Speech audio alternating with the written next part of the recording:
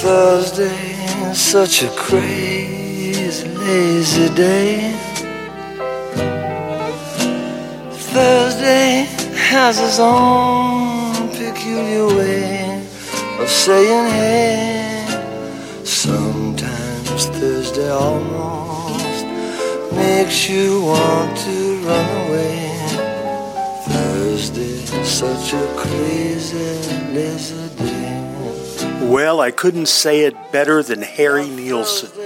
Thursday's just kind of a lazy, crazy kind of day. I'll tell you how crazy it is. I got up this morning, and for the first half an hour of my day, I was convinced it was Friday. I had just dismissed Thursday completely. Hi, everybody. This is Bob Bro. Welcome to the best old-time radio podcast for this Thursday. And on Thursdays, we play a Western. And we've got a good one for you this afternoon. I hope you're doing well. The sun is shining here, and I hope it's shining on you too. Not even going to be too hot today. Going to be in the mid to upper 80s, which is pretty good considering we're in July. So why don't you get yourself comfortable, get situated in that big easy chair, get yourself something cold to drink, get your feet up in the ottoman or push back on that recliner, because we are going to get started in just a minute. That's why I didn't go to work today. Thursday's got its own peculiar way of saying it. Sometimes Thursday makes you want to run away. Thursday, such a crazy, lazy day. Thursday's such a crazy, lazy day.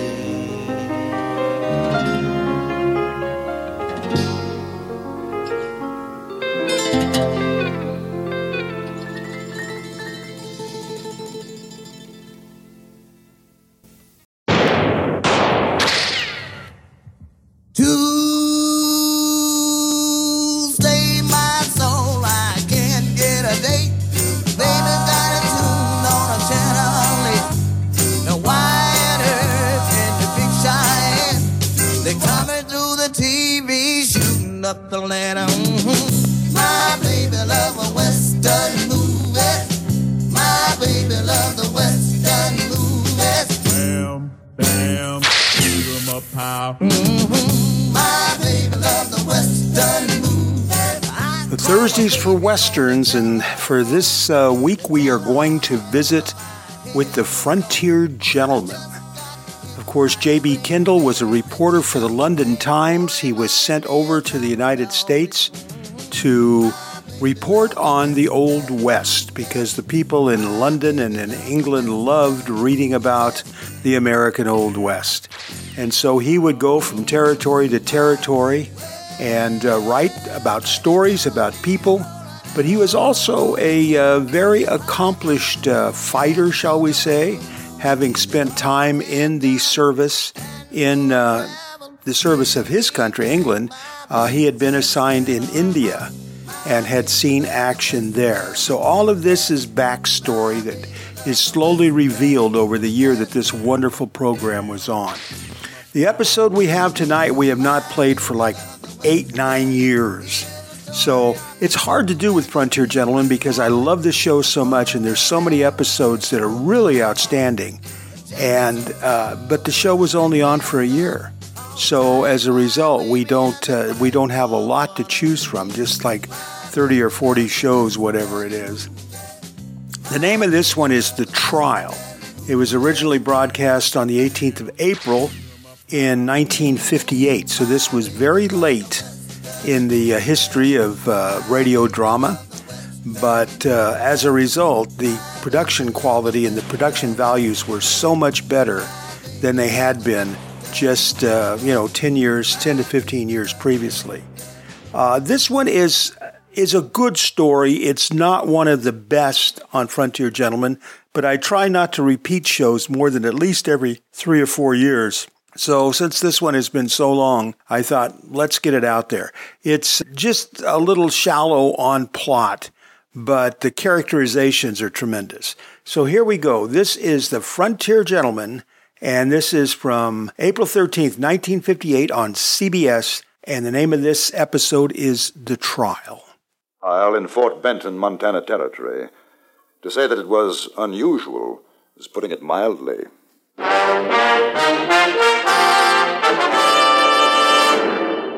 Dear gentlemen,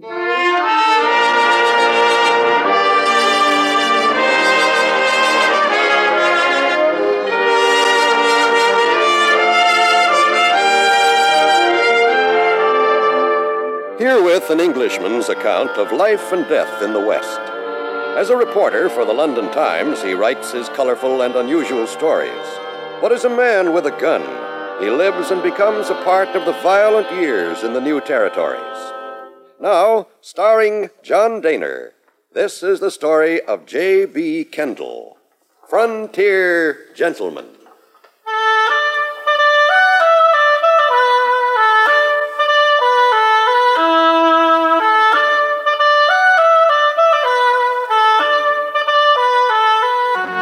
Nothing had changed in Fort Benton since I'd left it 5 weeks earlier, except perhaps for one thing. It was spring now. You could feel it in the streets, smell it in the sun-warm air. I walked up to the little building that housed the Fort Benton Dispatch, a newspaper run by John Warren, whom I had met during my last visit. Outside, a group of men were standing about, peering through the windows. I thought that they looked at me rather strangely when I went inside, and it only took a moment to see why. The newspaper editor, Mr. Warren, sat pale-faced, looking at a rather fierce individual who stood a few feet away from him, wearing 2 pistols and cradling a shotgun in his arms. Mr. Kendall. Well, how are you, Mr. Warren? Am I interrupting? No, sit down. This is George McEwen, J.B. Kendall. Howdy. Mr. McEwen? That's right. What are you, deputy or something? No. Mr. Kendall's a newspaper man, writes for the London Times. Oh, is that right? Yeah. Well, what do you say, Warren? Well, it's the way I told you. I'm not a lawyer. I might do you more harm than good. You gonna be like them others, huh? It's not that, but Clint Wallace is a smart man. He knows the law. That there Wallace is a no-good son of a gun. If he tries any of them smart lawyer tricks on me, I'm going to salivate him right through his fat gizzard. Wallace is prosecuting McEwen for the murder of Jack Furlong. Oh, I see. Yeah, and I'm going to tell you something right here now. I didn't shoot that lily-livered cutback of a ruptured hog, nohow. Not that I ain't saying whoever done oughtn't to get a medal. I'm inclined to believe him, Kendall. The trouble is, there's not a lawyer in town to take his case. Now, I'm willing to face up to what them Furlong says I done if I get a fair trial. But I've seen what that outlawyer Wallace can do with his fancy twisting words. He got me hung right now. Do you mind my asking, haven't you been arrested? Well, sure, I've been arrested. How come you think I'm still in Benton? I mean, isn't it usual for a suspect to be in jail? Look, there ain't nobody gonna put me in the calaboose, especially for something I ain't done, not nohow. Ain't a man in Benton big enough to try it. Why do they suspect you? Why? Well, I'll tell you why. 'Cause that eyeballer Buck Furlong, him and that cow critter wife of his, they got it in for me ever since I whooped Buck's brother Jack in a poker game. That's why. I cleaned him out. And he swore he'd get even with me. The whole blame family's been going around Benton saying I gouged Jack in the game. Me gouge you. I ain't never cheated in cards all my born days. Well, do they have any proof, that it was you? They ain't got nothing. There's a mule skinner in town, Ike Dawlish. He says he saw McEwen arguing with Jack Furlong a few minutes before the shooting. That feller Dawlish, he herded one band of sheep too many. You know, that feller's plumb loco. Everybody around here knows that. Except they take his word 'cause they got it in for me. Shucks, I was up the other end of town sleeping off a belly full of popskull when it happened. Anybody see you? Well, if they did, they ain't coming up to say so. When did it happen, the shooting? Well, it was about 2 nights back. First I heard of it was the next morning. That Marshal O'Connor, he come up to me, he says, "McEwen, I got to arrest you for the murder of Jack Furlong." Well, sir, I says to him, "Marshal, I hear tell you like to talk a windy. Don't you try it on me this morning, 'cause I got a head on me that's giving me the orc-orcs. Well, sir, he comes back at me and he says, I ain't lying, McCune. You've been identified as a murderer. You'll have to come down to jail with me. And I says, you must be seeing black, O'Connor. If you think I'm going to do any such thing and you try and draw on me, I'll be happy to swap shots with you. But I ain't going to pull freight out of here if that's what's worrying you. I'm an innocent man, and you're going to have to prove me otherwise. The trouble is, like I keep telling you, McCune, you're the one who's going to have to prove otherwise. They've got the witness. Oh. Well, why can't you get a lawyer to defend you, Mr. McCune? Well, sir, now I'll tell you why. 'Cause that there Buck Furlong's wife, Maggie, is Barry's daughter, that's why. And Dad Barry's the justice of the peace, and ain't no lawyer with stuffings enough to stand up again that old whistling britches. That does make it rather awkward. You know something? It ain't right nor fitting in these times that a man can be telling the truth and no one believe him. Now, look, Warren, you ain't afeard of that Dad Barry, are you? You know I'm not. Well, then I'll pay you 100 in silver if you talk for me. I'd like to, McCune, but... All right. All right. You don't have to say no more. I'm welcoming you up to the trial house, and I'm going in and let them say what they want, and then I'm walking out. And the first man tries to stop me, he's going to get lead poison. Well, what do you want, O'Connor? George McCune, as marshal of this here town, and authority vested in me. O'Connor, come on, talk horse, what you want? I gotta take you down for the trial, McCune. I'm asking you polite-like to give up your guns. I'm going to go with you, O'Connor, 'cause you got a duty. But if you think I'm giving up my sixers of this here goose gun, you don't know no more than a mule-eared rabbit. Now, let's rattle Hawks out of here.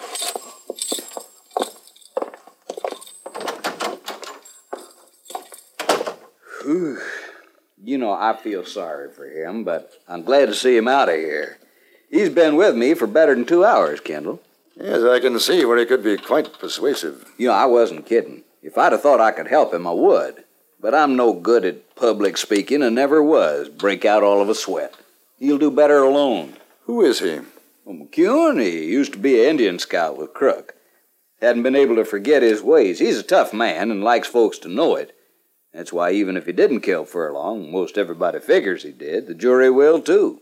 You don't think so? No, he wouldn't have stayed around for the trial if he had. Besides, he wouldn't have killed a man like Jack Furlong. He'd have got more fun out of stomping his head in. I knew Furlong, his scroungy little toad, always fooling around with women. Somebody else's if he could. What'll happen if the jury finds McCune guilty? I don't know. There'll be trouble, though. It seems a bit unfair, doesn't it? Well, sure it is. But what are you going to do?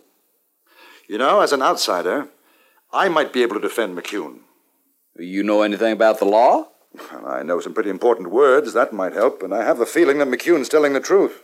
I don't know about old Dad Barry, though.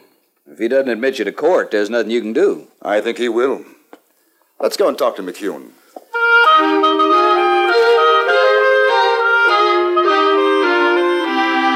When we arrived at the saloon, it was already half full. The accused man was sitting in a small storeroom drinking a glass of beer, his guns still very much in evidence.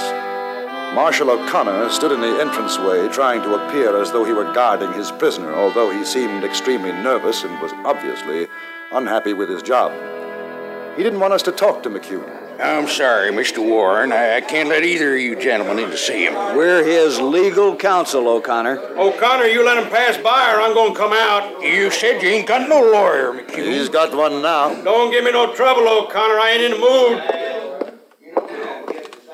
All right, close the door, O'Connor. Well, I see you changed your mind, Warren. I'm real grateful to you. It's not me, McCune. It's Mr. Kendall. He's going to talk for you. How come? I heard what you had to say. I think there's a good chance you're innocent. Are you a lawyer? No, but I know something about law. Probably as much as Mr. Warren. Uh-huh. How much you figure on getting paid?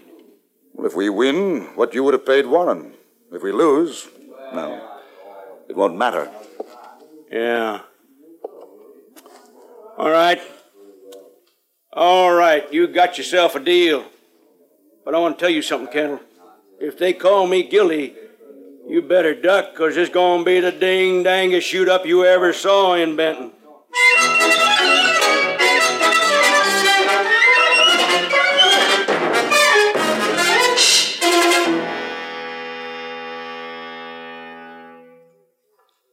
In a moment, we return to Frontier Gentlemen. A diller, a dollar. Here's a real chiller diller for the mystery scholar. Follow yours truly, Johnny Dollar, later today on CBS Radio. There's action-packed drama as Johnny Dollar, a suave insurance investigator, covers the globe with his expense account to track down frauds and schemers. Every Sunday, yours truly, Johnny Dollar, meets mystery, romance, thrills, and mayhem. So be sure you meet up with Johnny Dollar on most of these same stations for high-keyed excitement right here on CBS Radio. Now we return you to the Anthony Ellis production of Frontier Gentlemen.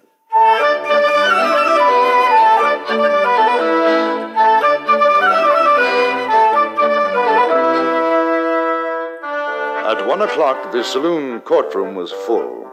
The judicial bench was the counter, and whiskey barrels set up on end in front of it served as the legal bar. 12 good men and true sat at tables placed to the side in a row. They were highly conscious of their importance to the community, and only 4 were taking advantage of the convenience of whiskey close at hand. Windows and doors stood open for the comfort of those inside who might feel the spring warmth, and for the accommodation of those crowded outside, unable to obtain even standing room.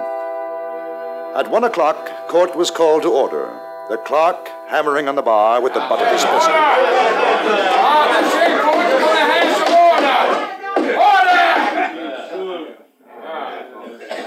We got a case coming up in this here courtroom on account of George McCune bushwhacked Jack Furlong, and he's going to get tried for it. Now, everybody get up in the cloud knockers, because here's his honor, Dad Bear, who's the judge of this here murder. Get up. All right, everybody set. Court's in session, and I aim to state this ain't gonna be no box social, so don't nobody forget it.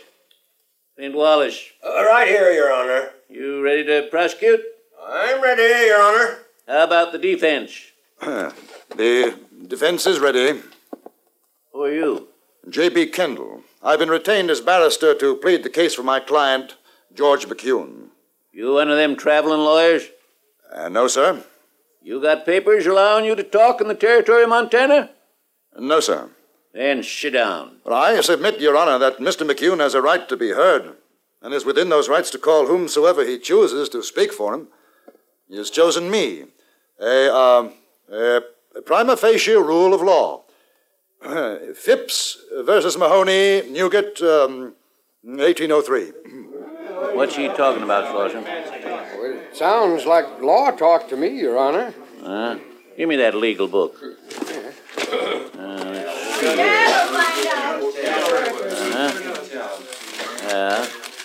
Well, I ain't gonna hold up this trial whittle-whanging with you, mister.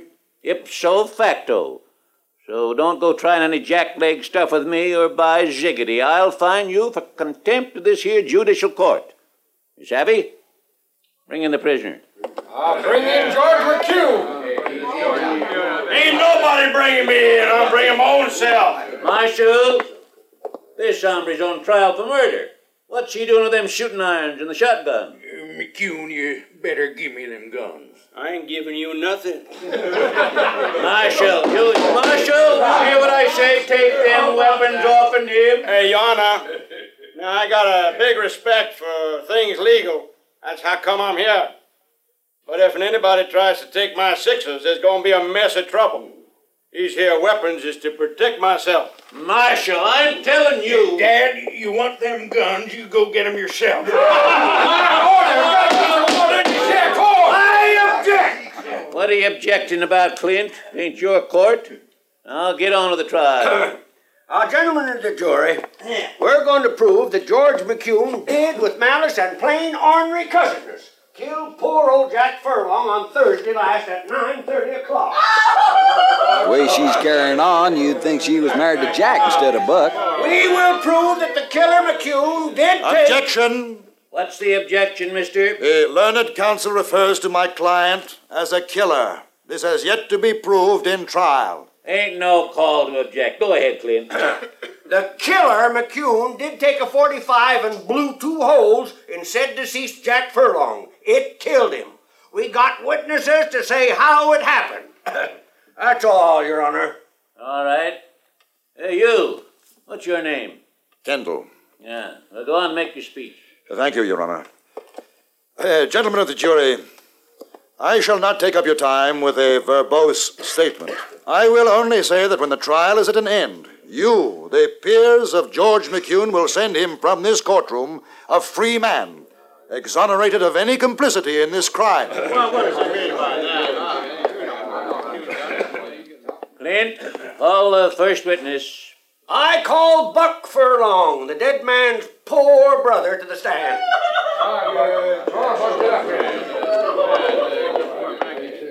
Now, you swear to tell the truth, the whole truth, so help you? Sure. Well, tell what your name is, Buck. Shucks, you know my name, Slauson. Now, Buck, this here's a court of law. We gotta do things right. State your name. Buck Furlong. Oh, Mr. Furlong, I'd be obliged if you'd tell the court just what happened on Thursday night. Sure, Clint. Like everybody knows, that no count McCune shot my brother Jack. I object. You shut up, mister. It ain't your turn yet. Go ahead, Buck. Jack said he was coming down here to your place, Dad, for a shot of whiskey. And that sidewinder McCune dry dog. Listen, you flea-bit mule hip son of a McCune, I'm fining you $20 for pulling the gun in this here court. That is contempt. No more questions, Your Honor. Cross-examination. Go on. Mr. Furlong, you say that McCune killed your brother? He sure did. How do you know that? Everybody knows it. I didn't ask that. How do you know? Because he's the only one could have done. Ike Dawlish seen him do it. And Mr. Dawlish told you? Well, sure. Ain't that right, Dad? That's right, Buck. Told me, too. You had no other proof? I didn't need none. That's all, Mr. Furlong. Thank you. Next witness. There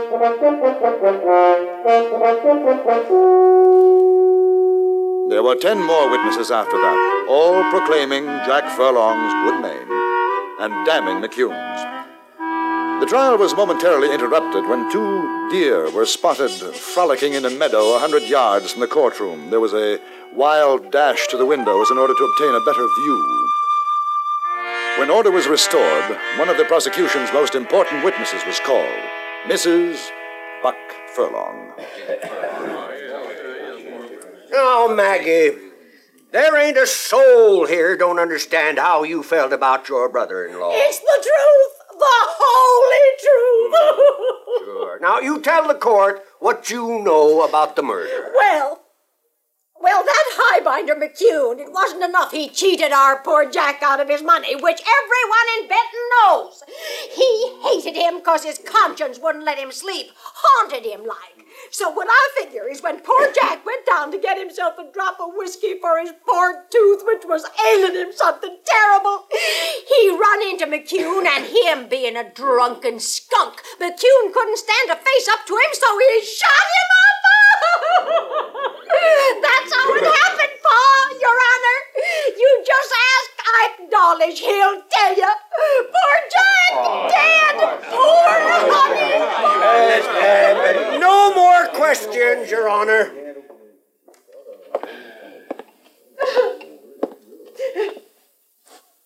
Mrs. Furlong. And you, mister, you ought to be ashamed defending a suck-egg coyote like that. Ain't nobody, man nor woman, called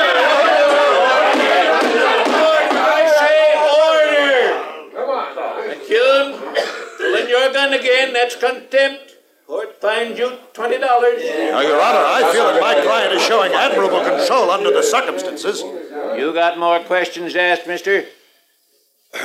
Mrs. Furlong, you were very fond of your brother-in-law, were you not? A sweet honey boy he was. Yes, I am sure this must be very painful. But aside from what you are told, you have absolutely no proof that George McCune shot Jack Furlong. Oh, look at him! Look at him sitting there, still carrying the very gun that he murdered with.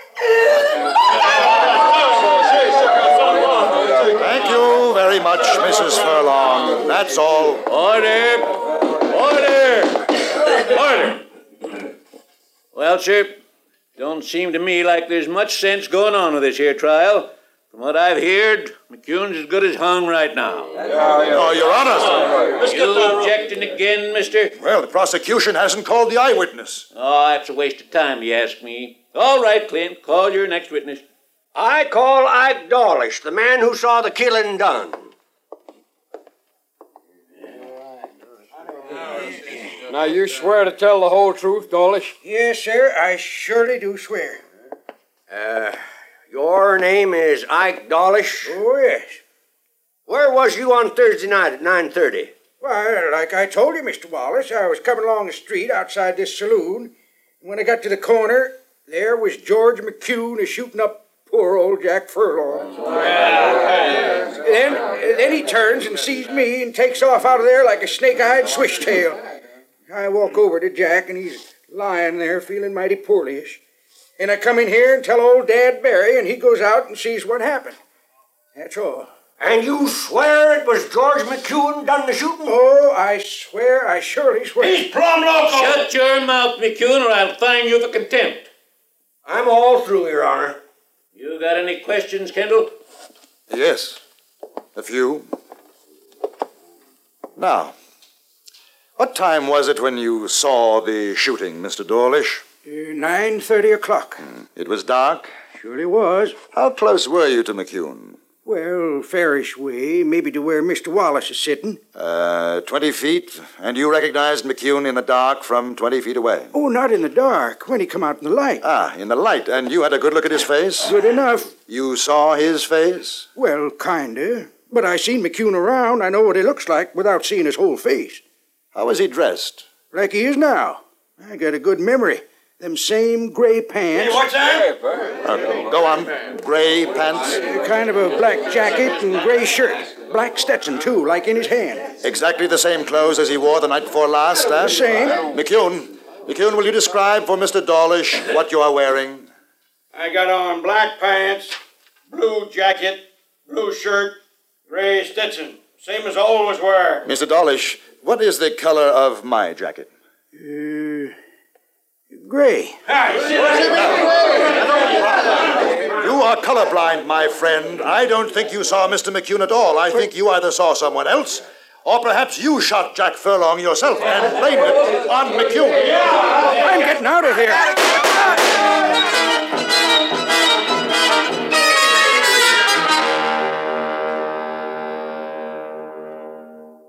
How did you know, Kendall? I didn't. Not until Dawlish made that slip about color. The rest was luck. You know, I feel kind of sorry for little Runt, even if he did blame it on me. Has he said why he did it? Oh, well, it seems Jack Furlong was rather romantically inclined toward Dawlish's wife. He knew Mr. McCune would be the easiest person to blame for the shooting, and, well, that was that. Hey, not that it makes no never mind, but listen to that Maggie Furlong, you figure maybe she and Jack was, romantically inclined? I figure that Jack Furlong had a very bad case of spring fever. It killed him.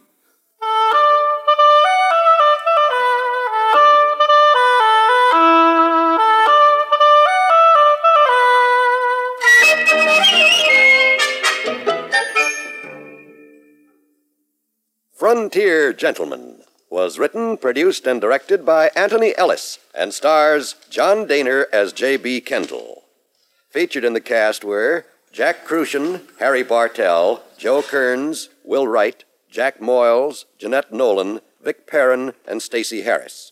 Music was composed and conducted by Amerigo Marino.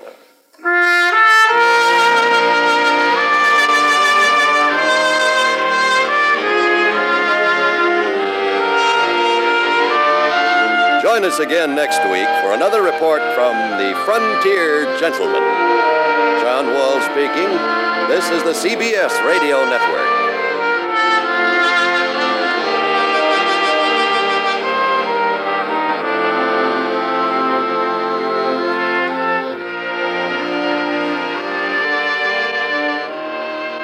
As originally heard on April 13th, 1958. I think I said April 18th earlier. It was April 13th, 1958.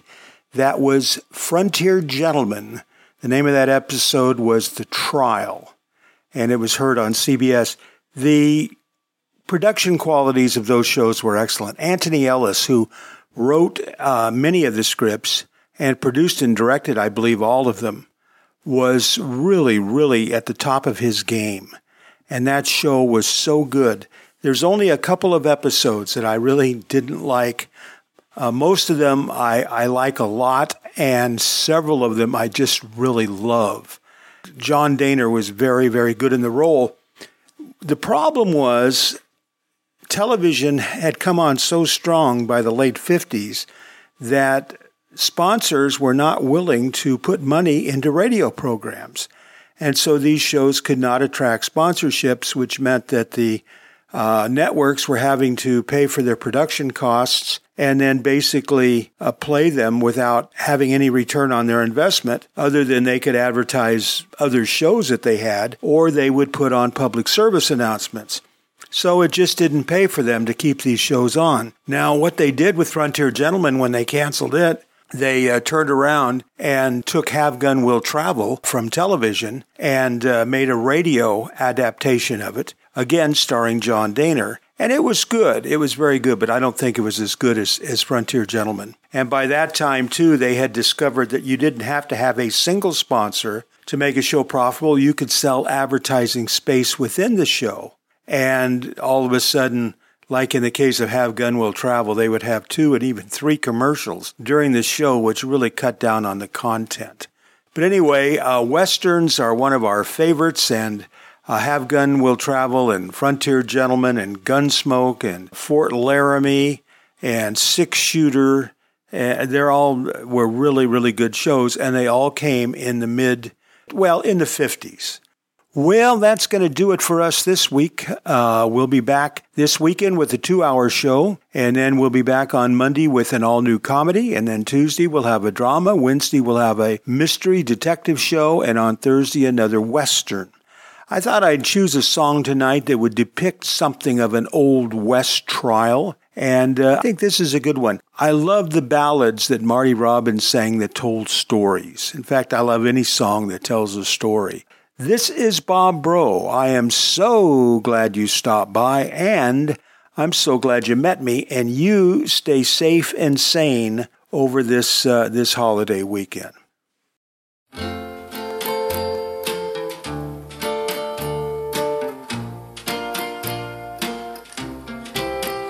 When I hear the rain a-comin' down, it makes me sad and blue. Was on a rainy night like this that Flo said we were through. I told her how I loved her and I begged her not to go, but another man had changed her mind, so I said goodbye to Flo. Alone within myself tonight, my heart is filled with fear. The only sound within the room is the falling of each tear. I think about the thing I've done. I know it wasn't right. They'll bury Flo tomorrow, but they're hanging me tonight. They're hanging me tonight. That night he came and took my Flo and headed into town. I knew I had to find this man and try to gun him down. As I walked by a dim cafe and I looked through the door, I saw my Flo with her new love, and I couldn't stand no more. I couldn't stand no I took my pistol from my hip, and with a trembling hand, I took the life of a pretty Flo and that good-for-nothing man. That good-for-nothing man. I think about the thing I've done. I know it wasn't right. They'll bury Flo tomorrow, boy.